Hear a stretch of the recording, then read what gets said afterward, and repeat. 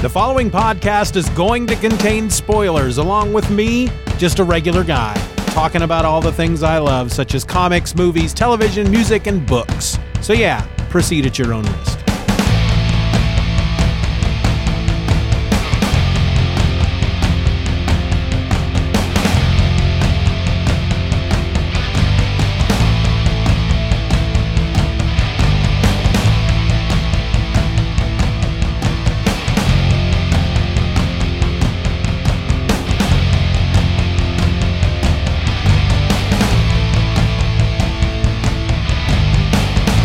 Welcome to a very exciting episode of Just Another Fanboy. I'm your host, Steven, and did I mention that this episode was going to be exciting? Because, I'm super excited. I'm freaking pumped.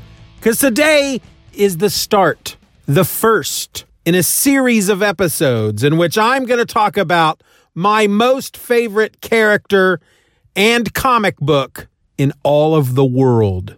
I'm talking about Madman today, folks. See, back in April of 1994, I was working at this comic book store. It was my second job. My full-time job was an overnight gig. And so in essence, I had my days free, except for when I was, of course, sleeping. But one of my duties at the comic book store was on New Comic Book Day. I would leave the full-time job, get off in the morning whenever my shift ended, and then I would go to the comic book store on New Comic Book Day, and I would meet the UPS driver there who was dropping off the boxes full of new comics. And I'd unlock the store, I'd get the boxes inside, and lock the store back up because we didn't open for another couple of hours. But I'd open up all the boxes, I'd go through the comics, I'd sort them, I'd pull the books for everybody's pull lists, and then I would... we actually laid them out on the counter. We didn't put them on the shelves on New Comic Book Day. When folks came in on New Comic Book Day, there was one counter that would just have stacks of the new books. But one of those New Comic Book Days, I think they were on Tuesdays back then, back in April of 94, I come across this book, this issue number 1 of a book called Madman Comics. And it was from Dark Horse. And there was something about the cover that just drew me in. It was something about the artwork. It was very pop art, very stylistic pop art type of, art. It kind of reminded me a lot of the old comic book art from the 50s and 60s, but yet, I guess, done better. You could almost say, I guess you could say that. It reminded me a lot, looking back at it now, when I look at the art, the way Allred draws, and just, I should probably get that out of the way. Madman was created by Mike Allred. He writes and he does the art, and then his wife does the colors, which I think is pretty cool. But his art style is very reminiscent of C.C. Beck. I believe that's the guy's name. The dude that used to do the old school Captain Marvel Shazam books, the original guy when those first books came out. Anyway, this cover just freaking drew me in. One, simply from the art style, because that's what the cover is there. It's there to show you the art, I guess you can say. But there was something about this character, this Madman character. The costume, the bright colors, the simplicity of it. And then he was also holding this gun. And the gun really drew my eye because it took me a moment until I realized that it was one of those old plastic disc guns, these old toys. I used to have when I was a kid, these toy plastic guns that shot discs. And so, falling in love with this cover, I had to start opening it up and looking through the pages. And the rest was history. I started buying the comics monthly. I learned that there were earlier issues. There were 2 previous series that came out from a different publisher before it went to Dark Horse. And I hunted those down, going to various conventions and whatnot. And I just simply fell in love with the character. I fell in love with the book. I fell in love with the story. I fell in love with everything about it. And I've been really nervous about these episodes. I've been wanting to do some episodes about Madman for a great long time because I am in such deep love, very smitten. But I didn't want to screw it up. I didn't want to do it wrong. So I've been planning on what I was going to do, what I was going to talk about, how I was going to put this first episode together. And I know that each episode, I'm going to talk about one issue, starting with issue number 1 of the very first series. That's what we're going to talk about in this episode today. But I couldn't quite decide if I wanted to give you just kind of a rundown on the character first and then get into the book, or if you should be introduced to the character as we're going through the story and learning the various things about this character as they come up as they come up in the books. And in the end, I decided, let's just fill you in a bit on who the character is, and then we'll get into the story itself. So Madman started his life as a man named Zane Townsend. There's not a lot known about Townsend, only that he was killed in a car accident. He was some kind of agent. We'll learn more about that later. He was then stitched back together and brought back to life by Dr. Egon Boyford and Dr. Gillespie Flem. Very mad scientist type guys. And when he was brought back to life, he didn't have any memories really of his previous life. He didn't remember much of anything when the issue started. We kind of learn this stuff as we go through the series. But because he doesn't remember anything, he doesn't remember who he is, he needs a name. So Dr. Boyford names him after his 2 biggest heroes, Frank Sinatra and Albert Einstein, and he gives him the name Frank Einstein, which of course is also a play on the name Frankenstein, who was a creature that was stitched together and brought back to life. Now, the process of bringing Frank back to life left him with some superpowers. He's got like superhuman agility, and he's got some psychic powers. He can touch somebody and learn about their life, or learn about a moment in their life, learn kind of what he needs to know about somebody. It doesn't always work. He can't really quite control it, but it's there.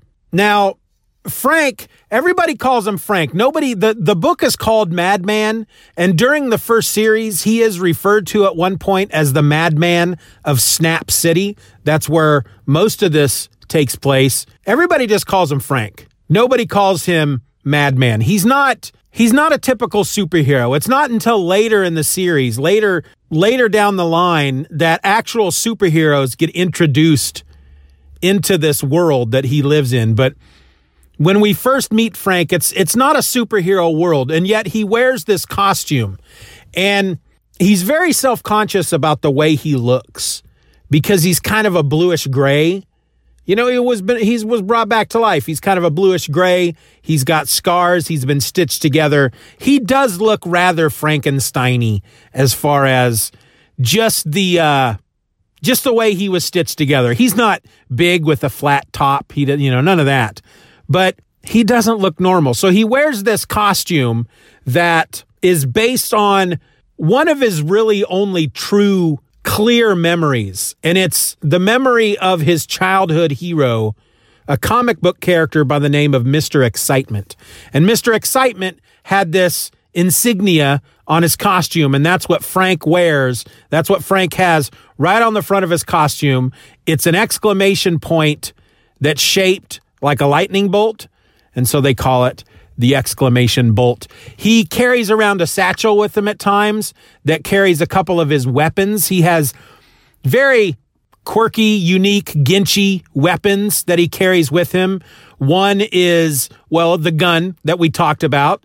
It's a modified plastic toy disc gun, but the discs are razor sharp. He has a slingshot, and he has a Duncan yo-yo that he's hollowed out and filled with lead that he uses to smack people about the head. Now, the comic book is no longer being published. There are no longer new issues of Madman, but the books were published in 4 different series. The first series was just called Madman. It had just 3 issues in it. It came out back in 92 from Tundra, and it was black and white with shades of gray, or you could almost refer to the shades, more of a blue. The second series was called Madman Adventures. It also came out from Tundra, and it was just 3 issues from 92 to 93. The third series was called Madman Comics. This is where I came into Madman. It was 20 issues. It was published from 94 to 2000 by Dark Horse Comics, and it had a tagline at the top. You know how the old Fantastic Four comics used to say the world's greatest comic magazine? Madman Comics said the world's snappiest comic magazine. The fourth series was called Madman Atomic Comics. It was 17 issues, and it ran from 2007 to 2009, and it was published by Image Comics. So it was actually somewhere around the third series. I'll be honest with you. I'll just full disclosure right here, right now. Regardless of the fact that I do consider Madman and these comics some of my absolute favorite stuff. It's right up there, probably in the top 5, if not the top 3. I've never completed reading all of the issues. It was actually somewhere within the third series that I was not able to finish reading the books. I got back into Madman with the fourth series because I was back to reading comics. See, I had stopped reading books during the third series, so I never completed reading the Dark Horse run. And then I started getting back into comics when the fourth series started through Image, and I started to buy those, but never finished that run as well. So I'm kind of using this as an excuse to finally finish reading all those books. But we are going to start from the beginning, and I'm really excited to get to this stuff that I haven't read yet. So beyond these 4 series, there was also a number of specials and crossovers that they did at the time, especially after sometime during the third series when Madman started to get somewhat popular. And the one that always sticks out to me, and I actually just reread it not that long ago, and we will be talking about it as we get to that point during the third series when he crosses over with Superman with a 3-issue series called the Superman Madman Hullabaloo, and that came out in 1997. Now, Frank Einstein actually makes his first appearance in a book called Creatures of the Id, which I don't own, but it was just an 8-page story within that comic book, and I believe it was an issue number 1. I don't know if they made any other issues, and I feel like it must have been an anthology comic. And you can get the story through Comixology, the 8-page story, for 99 cents through Comixology. I have a hardcover. I have 2 different Madman collections. I have a hardcover called The Two Trilogies, which collects all of the 6 Tundra books, the Madman 1 through 3 and the Madman Adventures 1 through 3. And within that, they've reprinted the 8-page Frank Einstein story from Creatures of the Id. And he doesn't appear in costume. This is apparently before Mike Allred had decided to put him into a costume. But we do somewhat learn right there in the first page of that 8-page story that this is a guy that died in a car crash, and a police officer took the body to Dr. Boyford, and the guy brought Frank back to life. We don't know the doctor's name. We don't even know that at this point that Dr. Flem was also involved, and we're going to meet all these folks as we go through the series.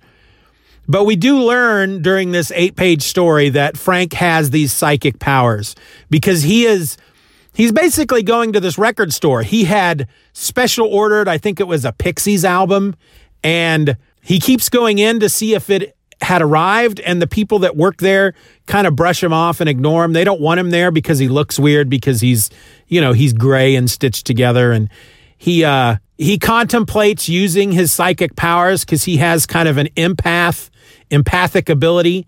He kind of contemplates using that against them to make them see themselves as freaks. But in the end, the story is kind of just this nice little 8-page story about not judging a book by its cover. And then we get Madman number 1. This came out in April of 92 from Tundra. And one of the great things about this original trilogy, these 3 issues, it has the artwork in the corner of each page of Frank in costume dancing. And if you flip through the book, it's animated. It's Frank dancing animated. And then it's on each side. So you flip through the book on the one side, and then you flip the book over and you flip through it again, and it's really cool. It's really cool because it ends with Frank picking up a rock and throwing at you, and it explodes there in the corner of the book. It's really neat. It was a really good idea, and it's one of the things that just cements why I love this book so much. So in issue number 1 of Madman from 92, we open up with Frank. He's writing in his journal. He's contemplating life. He knows that he has died and he has been brought back, and he's trying to come to grips with that. He is in some kind of, it looks like, you know how in an apartment building, they'll have in the big cities, these big apartment buildings, down in the basement, they'll have these storage areas that are kind of, the walls are made up of like chain link fence. It looks like he's in something like that, but only like 1 or 2 of the walls is the chain link fence. And he's basically in just like an unfinished kind of room, and he's sitting on a crate, and he's writing in his journal, and a couple of guys walk in, Arnie and Jake. They have guns with them, and they're there to take him out. They work for a guy named Mondstadt, and apparently Frank... The backstory here is that Frank killed somebody that also worked for them, some guy named Polly. And now they're there because Mr. Mondstadt, as they say in the book, wants his head on a plate. Well, Frank goes on the offensive. He's got his Duncan yo-yo that's been hollowed out and that's full of lead. And he knocks Jake on the head with it and knocks him out. And Arnie tries to run away, but he slams into that chain link fencing. And Frank tells Arnie, he's like, don't go anywhere. I want you to watch this. And he crouches down, pulls up the top of his mask so his mouth is exposed, and he plucks out one of Jake's eyes and he eats it. Now, I should say here that this is not, first of all, it's not typical of a Madman comic. It happens within the first few pages of the very first issue, but it doesn't end up being something. Madman is not necessarily a violent book. I feel like Allred kind of toyed with it there at the beginning, and then at some point decided, I don't really want to write, what is in essence a violent book. Madman, for all intents and purposes, could be considered an all ages book. I mean, even this scene here where he plucks out this guy's eye and he eats it, it's not graphic. They're more, that's what he's doing, but it's not a graphic representation. So Arnie, of course, is freaking out over this. And then Frank goes over and he takes Arnie's head in his hands. And because he needs to learn something about Mr. Mondstadt. Mondstadt has something that Frank needs. And so here's where we see the first demonstration in this book of his psychic power. But really all we see is he's holding Arnie's head in his hands, and it's kind of like boing.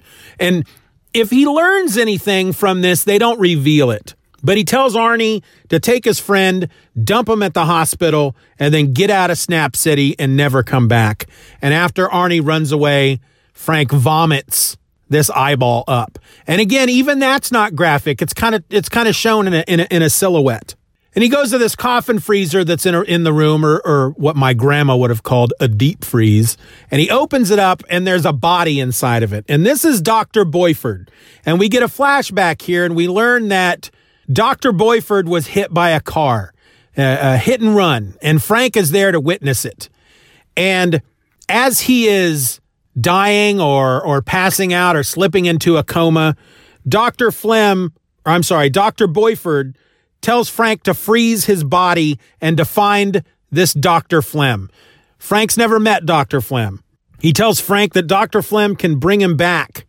And it's very important because without Dr. Boyford, there will be no one to stop Mondstadt. So Mondstadt is more than just this guy that wants to kill Frank because Frank killed one of his men. So we continue with the flashback, and Boyford tells Frank that in order to find Dr. Flem, he has to get to Boyford's journals, because in his third journal, he will find the address to where Dr. Flem lives. And then he tells him that once he has that, he's to burn all of his journals. He says the journals can't get into the hands of Mondstadt. Mondstadt cannot learn his secrets. And so that's the end of the flashback. And Frank is now set off onto his mission, but before he can do any of this, he needs to go visit the love of his life, Josephine, or Jo.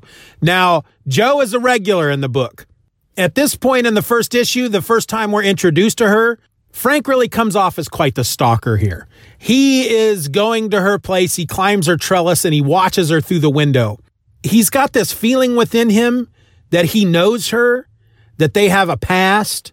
He's not quite sure what that's all about. He just knows that he is madly in love with her. We see kind of a fuzzy memory of Frank kissing her, but he doesn't have the costume on and he doesn't recognize himself in the memory. And so he continues to watch her through her window until she starts to get undressed. And that's when he realizes that what he's doing is really kind of creepy and it's not a good thing. And so he falls from the trellis. Then he sets out on his mission. He breaks into Boyford's lab, which is in the fifth floor of this building. He finds the journals. He finds the one that he's looking for. He gets the address. He commits it to memory. And then he's about to destroy the journal. He's about to set it on fire when Mondstadt comes in, and with him is Arnie. Arnie, the guy that Frank told to leave Snap City. And Frank is very upset about it, and he yells at Arnie and calls him a welcher. So Mondstadt realizes that Frank, of course, is still alive, that Arnie didn't do what he was set out to do, and decides to take the matter into his own hands. And he pulls a gun, automatic pistol, and he unloads, fires shot after shot at Frank. Frank is not that far. He's like maybe on the other side of the room, but he manages to dodge each of the shots, which is how we learn that he has this superhuman athletic agility. Frank takes the one journal and he escapes by crashing through the window. He jumps out this fifth floor window, crashes through the glass, and he's hanging from a clothesline. Mondstadt sends Arnie down to the street because he figures here's this dude hanging from a clothesline. He's got nowhere to go. I'm gonna shoot him and kill him. And he tells Arnie when he falls to the street dead, get the journal. Because apparently they need all the journals. If one journal is missing, then none of it's going to make sense, apparently. Whatever it is that Boyford has in his journals, you have to have the complete collection to make sense of it all. Well, as Mondstadt starts shooting at him, Frank lets go of the clothesline, and he leaps onto a light pole, and from there jumps over to the top of a city bus. Now, in the meantime, a taxi cab pulls up. Jo is in the taxi cab, and she's there on purpose. She's telling the driver, there he is, stop. So we're left with the sense that Jo, I don't know, maybe she saw Frank spying on her. We don't quite know yet why she's there. Frank doesn't see her. He tosses the journal into a storm drain, thinking, all right, that's it. It's now soaked. It's underwater. It's destroyed. He opens up the skylight on the roof of the bus, and he climbs into the bus, climbs into a seat. There's a little boy in the seat in front of him who turns around, and he's looking at Frank over the top of the seat. Frank's looking at him, and he smiles, and the little boy says, "You look stupid." So as the bus drives away, Jo is chasing the bus on foot. She's yelling, wait, don't go. I can't remember if she actually uses the name Frank at this point, but you're starting to get the sense that Jo knows who Frank is. And she's not able to catch up to the bus. And so she fishes the journal out of the storm drain. And as soon as she does, Arnie is there to take it from her. The bus that Frank is in, we go back to the bus. It's actually heading to Buzztown. And Buzztown is where Dr. Flem lives. But halfway there, out in the woods, the bus stops and the driver kicks Frank off because Frank doesn't have a lot of money, and the amount of money that he had only got him to that point. And so Frank tries to hitchhike. He has an encounter with a couple of good old boys in a truck. Now, this is a part in the book where there is a bit of language. It's like the only time in the book that I can recall that there's any kind of quote unquote adult language. Because as I said, I feel like this is a all ages book. But as he's hitchhiking and this truck pulls over to pick him up and they see him dressed in this costume, they refer to him in a derogatory term that is used for homosexuals. And he kind of gets into it with him because they drive away. They leave him there. They drive away. He throws a rock at the truck. It busts out the rear window, and they spin back around and come after him. And they have a couple of rifles in the truck. And anyway, he gets away. He ends up spending the night in the woods, and he wakes up to find a zombie standing over him. He wakes up, and there's this zombie reaching out its hand to Frank, and it's like, hiss. And Frank's like, what? And the thing runs away, and Frank chases it, but it eventually gets away, and he loses the thing, and he's out in the woods, and there's this kind of a nice little moment. Another one of the reasons, these nice little moments in these books, which, as I said, are the reasons why I love this book so much. Just these little things where Frank's in the woods, and falling from the trees are these helicopter seeds. I'm not sure if you're familiar with these. It's like these seed pods that have almost a wing that comes out of the seed pod. And so as it falls from the tree, it spins kind of like a helicopter. And he sees them falling from the trees, and he's like, ooh, helicopter seeds. And he's throwing them up in the air. And he really feels like a kid. The character feels like very much of an innocent, regardless of the fact that earlier in the book, we find out that he's killed somebody, and then he plucks out a guy's eye and eats it. So he ends up finding a set of railroad tracks, and he sees a sign that says Buzztown 2 miles, and he follows the tracks into town, and he finds a soda machine outside this diner, and he buys himself a bottle of soda, and he's sitting on this bench outside the diner next to this old man. And this old man is kind of giving him crap for his costume, you know. Hey, sonny boy, why you dressed like that? And Frank tells him that he's going to a costume party. And then a guy is coming out. Actually, it's not a diner that he's sitting in front of. It's like a grocery store. It's like a small town grocery store. Snap City, where he came from, is the big city. Buzztown is the small town. So this guy's coming out of the store with a bag full of stuff, and he starts talking to Frank, and they shake hands. You find out that this guy his name is Randolph Thompson. He's the acting mayor of Buzztown because the actual Mayor Tyler, is out of town. And when Frank shakes his hand, his psychic ability kicks in, and he finds out that acting Mayor Thompson murdered his wife. They were having an argument. The rage overcame him, and he murdered her, wrapped her up in the carpet, took her out up the mountain, and threw her into the river. And then furthermore, he learns that acting Mayor Thompson, after this happens, he says to himself basically, I will blame this on a drifter. In fact, when Mayor Tyler comes back, I will murder him as well and also blame that on a drifter. And so Frank feels like he needs to do something, but he's not quite sure what he needs to do. He's kind of overwhelmed by this rush of information that acting Mayor Randolph Thompson kind of leaves, and Frank's just kind of there, not sure what to do. So he ends up going to a diner to get a bite to eat, and he asks the waitress, he's got the address to Dr. Flem's place, but he's not sure how to find that in town, so he gets directions from the waitress. He goes to Dr. Flem's house, he knocks on the door, and the person that answers the door is wearing like a bathrobe, but they're covered head to toe in bandages. And it's not Dr. Flem. And it's a woman. She becomes a part of the book as well. We'll learn more about her later. But she tells him that Dr. Flem isn't there, that he is up the mountain at the mine doing an experiment.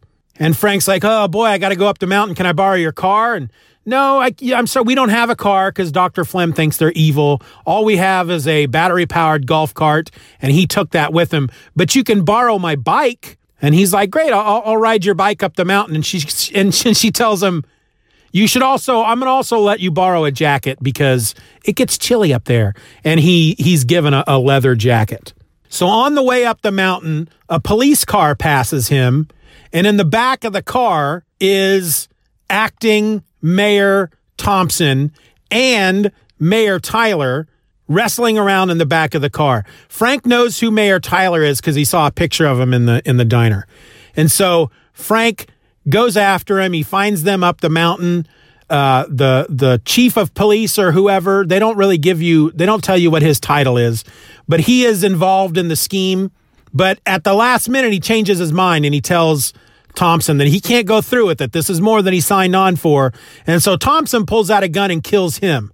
And Frank is hiding under this picnic table and he's, oh my gosh, why didn't I do something? I just sat here and watched this man die. I have to do something. I have to stop this. And so he comes out of hiding. Thompson starts shooting at him. Frank dives for cover. Thompson has Tyler tied to a tree, and he realizes at this point that this character, Frank, this freaking weirdo in the costume, this is who he can blame for killing his wife, for now killing the chief of police, and for killing Mayor Tyler, who he hasn't killed yet. But Frank ends up distracting him by shooting him in the face with his slingshot, and he gets Mayor Tyler free, and they run off, and they're in this. They find this facility by the river. I don't know if it's a dam. I can't quite remember. But at one point, Thompson is chasing them through the bowels of this facility. And there's this area where the wall is made of glass. And on the other side of the glass is the river. And Thompson shoots at him. The glass shatters. Frank and Tyler get out of there. But Thompson is overcome by the water and he drowns. And so that's... The book ends, the issue ends with Frank and Tyler out on the road. Frank's still got to go a ways up the mountain to the mine. Tyler's got to go back to town. And he's thanking Frank, and he says, this whole experience has given me a new outlook on life. I'm going to spend the rest of my days making things better for everyone else. In fact, the first thing I'm going to do when I get back in town is I'm going to approve that new basketball hoop for the park. And Frank says, dare to dream. And so they part ways. And that's where the issue ends. And this was actually this first series, while it's only 3 issues, they are double-sized issues. They're like 48 pages. So it was a pretty packed story. And again, there's just something about this book that appeals to me. There's like almost an innocence and it's just fun. Frank is such a fun, sweet character. The love he has for Joe, which we'll learn more about as the series goes on.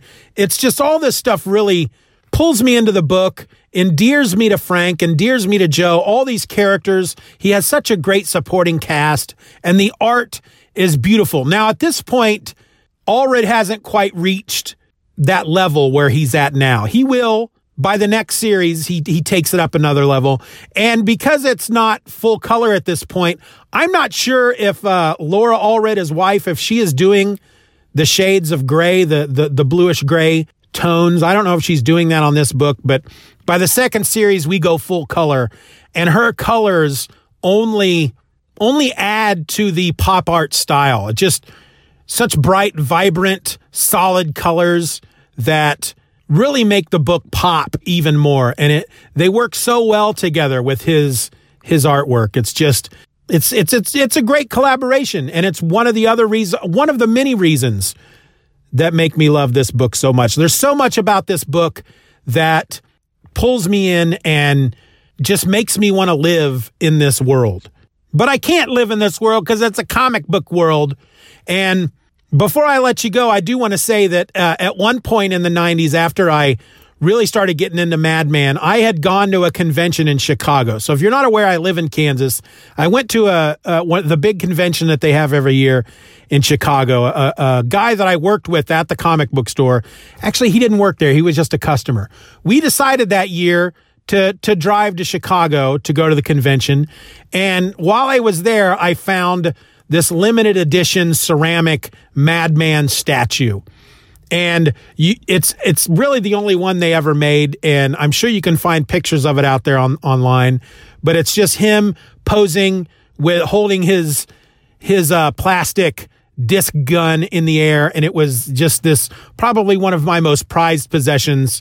And then my wife's cat knocked it off of a shelf and broke it after we moved in together, and couldn't fix it. Tried to glue it back together, and it wouldn't happen. But I'm not bitter. I'm not bitter at all. So the next episode, we're going to get into Madman issue number 2. We're going to learn what the deal was with that zombie that Frank ran into out in the woods. We're going to meet Dr. Flem, And at some point, I don't know if it's in issue 2, we're going to learn what's up with the woman who's all wrapped up in the bandages. But until then, my name is Steven, and I'm just another fanboy. Be nice to each other. Just Another Fanboy is a presentation of the Steven or Else podcast. Questions and comments can be directed to feedback@stevenorelse.com. You can support the show for as little as $1 a month at patreon.com/StevenRor and get instant access to the My Other podcast, a weekly show about whatever crawls its way into my tiny little mind just moments before I tap record.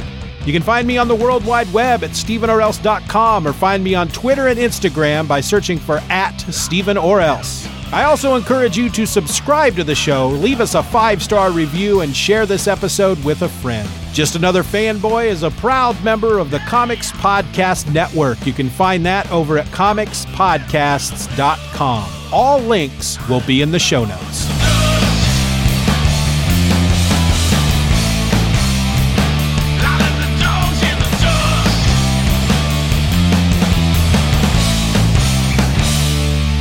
Bye-bye, Daddy. Bye-bye, Daddy. Good job.